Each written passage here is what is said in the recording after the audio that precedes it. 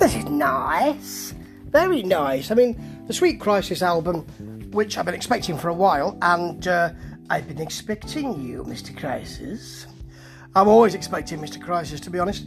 Anyway, this one is sweet, and the album's good. It's got so much music that you're not quite sure where it's going to go next, which is lovely. And this is Ain't Got Soul, in a sort of shorter version for the radio. Still works really well, and the video is quite sweet as well. First of all, the video is in the studio, so they're all playing, but the camera seems really interested in what they're doing with their hands. So, you know, with the sticks, playing the bass on the guitar.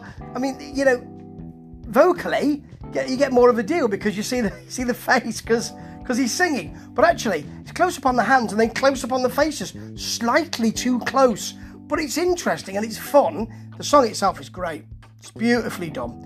It's got a really glammy soul beat to it. That backing is really nice. Then you get down to a soul-searching verse. That's great. There are slight strings just ascending and raising things as we go through. And then for the guitar solo, it just blasts off. It's almost introduced with a few little notes, and then there it is. Huge. Great song.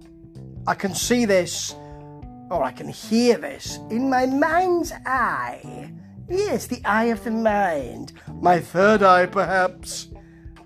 Just blasting out, like the solo, of radios, particularly rock radios, all through this autumn.